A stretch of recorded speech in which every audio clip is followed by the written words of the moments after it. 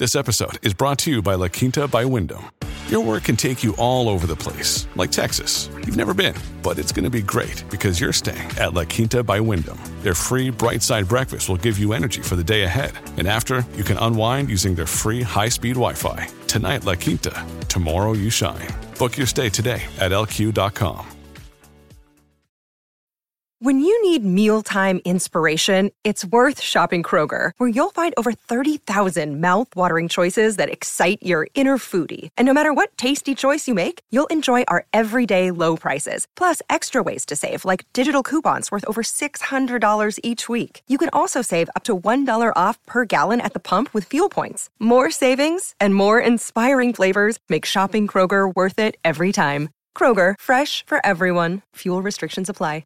This is Optimal Startup Daily, episode 703, Getting Motivated When You're Feeling Anything But, by Tim Page with eofire.com. And welcome back to Optimal Startup Daily, where I read to you every single day from some of the great blogs on entrepreneurship out there. And this is from Tim Page, who's writing with EOFire, and we're going to get right to it as we optimize your life. Getting Motivated When You're Feeling Anything But, by Tim Page with eofire.com. Entrepreneurship isn't the easiest route in the world. Most of us don't choose it because it seems like an easy way to earn a buck. Rather, we choose it because it excites us and allows us opportunities that we might not otherwise be able to take advantage of. The problem is, even with a business we're so passionate about we can hardly sleep at night, motivation can be a funny thing. It can be here in an instant and gone again in a flash, and it always seems to leave at the absolute worst time. Here are some tips that I've found help me regain motivation in tough times. 1. Take a break. This is counterintuitive advice for a lot of people. Everyone around you will tell you to suck it up and get to work. After all, you're an entrepreneur for a reason, right? But honestly, I found this advice to be ineffective. When I recognize my motivation waning or bailing completely, I take a minute away to refocus. Sometimes it's just quiet time alone to allow all the clutter in my brain to dissipate. Other times I'll do some type of physical activity. How I always end it, though, is with a reminder of why I'm doing whatever it is that I need motivation to do. In business and in life, the exciting things are sometimes accompanied by some not so exciting things. It's incredibly easy to lose sight of the results of our activity when the activity itself isn't something we particularly love doing or one that suits our skill set. The best way to deal with this is to envision the results that we're trying to achieve. Draw out the finished product. Imagine yourself skinny or muscular. Hear yourself talking to your happy customers.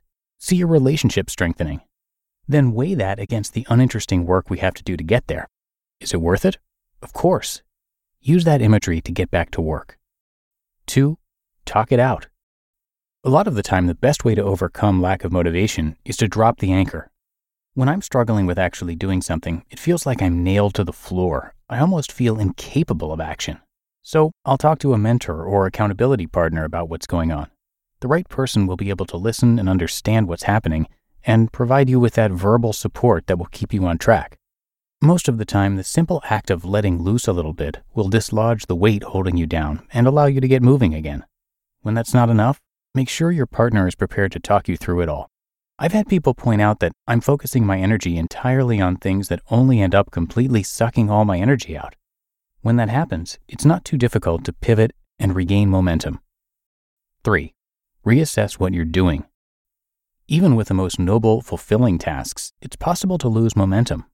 Sometimes, though, it's a sign that what we're doing isn't what we're meant to be doing. Seth Godin writes in The Dip, quote, "The old saying is wrong. Winners do quit, and quitters do win." End quote.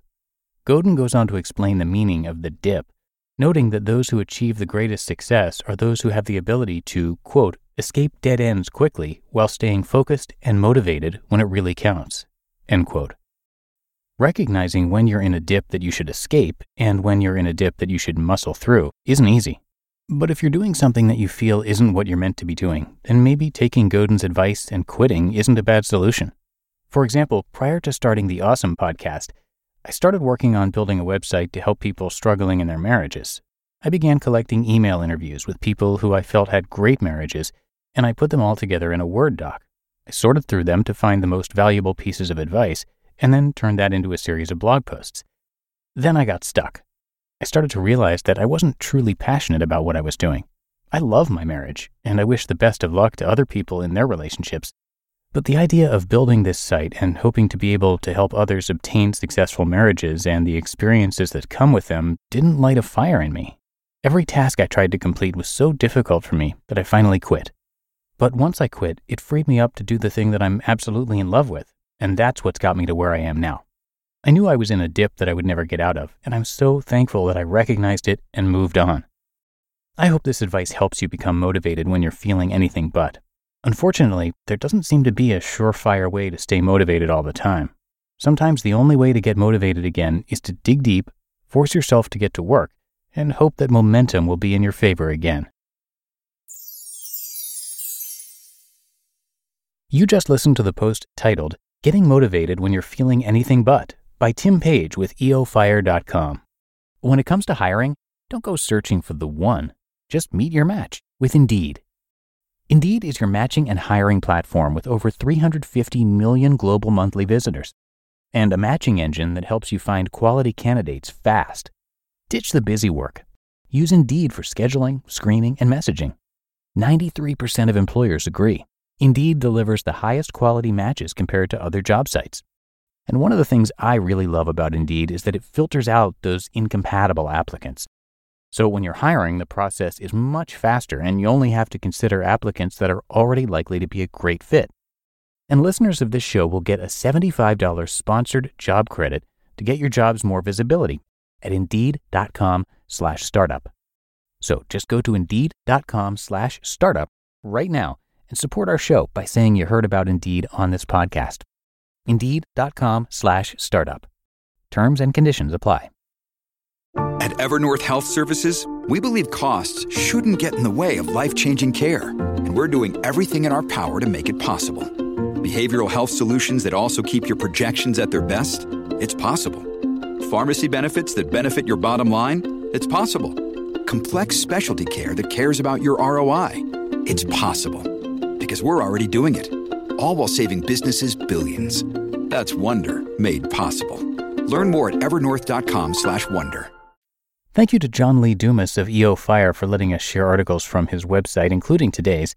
Since 2012, JLD has interviewed over 2,000 incredible entrepreneurs, including Tony Robbins, Barbara Corcoran, Tim Ferriss, and many more. But that came after a lot of hard work and soul-searching.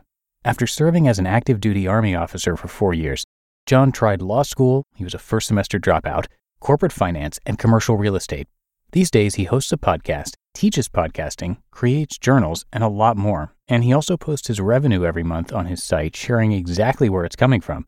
And it's pretty much always 6 figures monthly, so he's doing quite well. And you can check all of that out and learn more about him at eofire.com. Okay, that's going to do it for this episode. Hope you enjoyed it and are having a happy Saturday. And I'll see you back here tomorrow for the Sunday show, and that is where your optimal life awaits.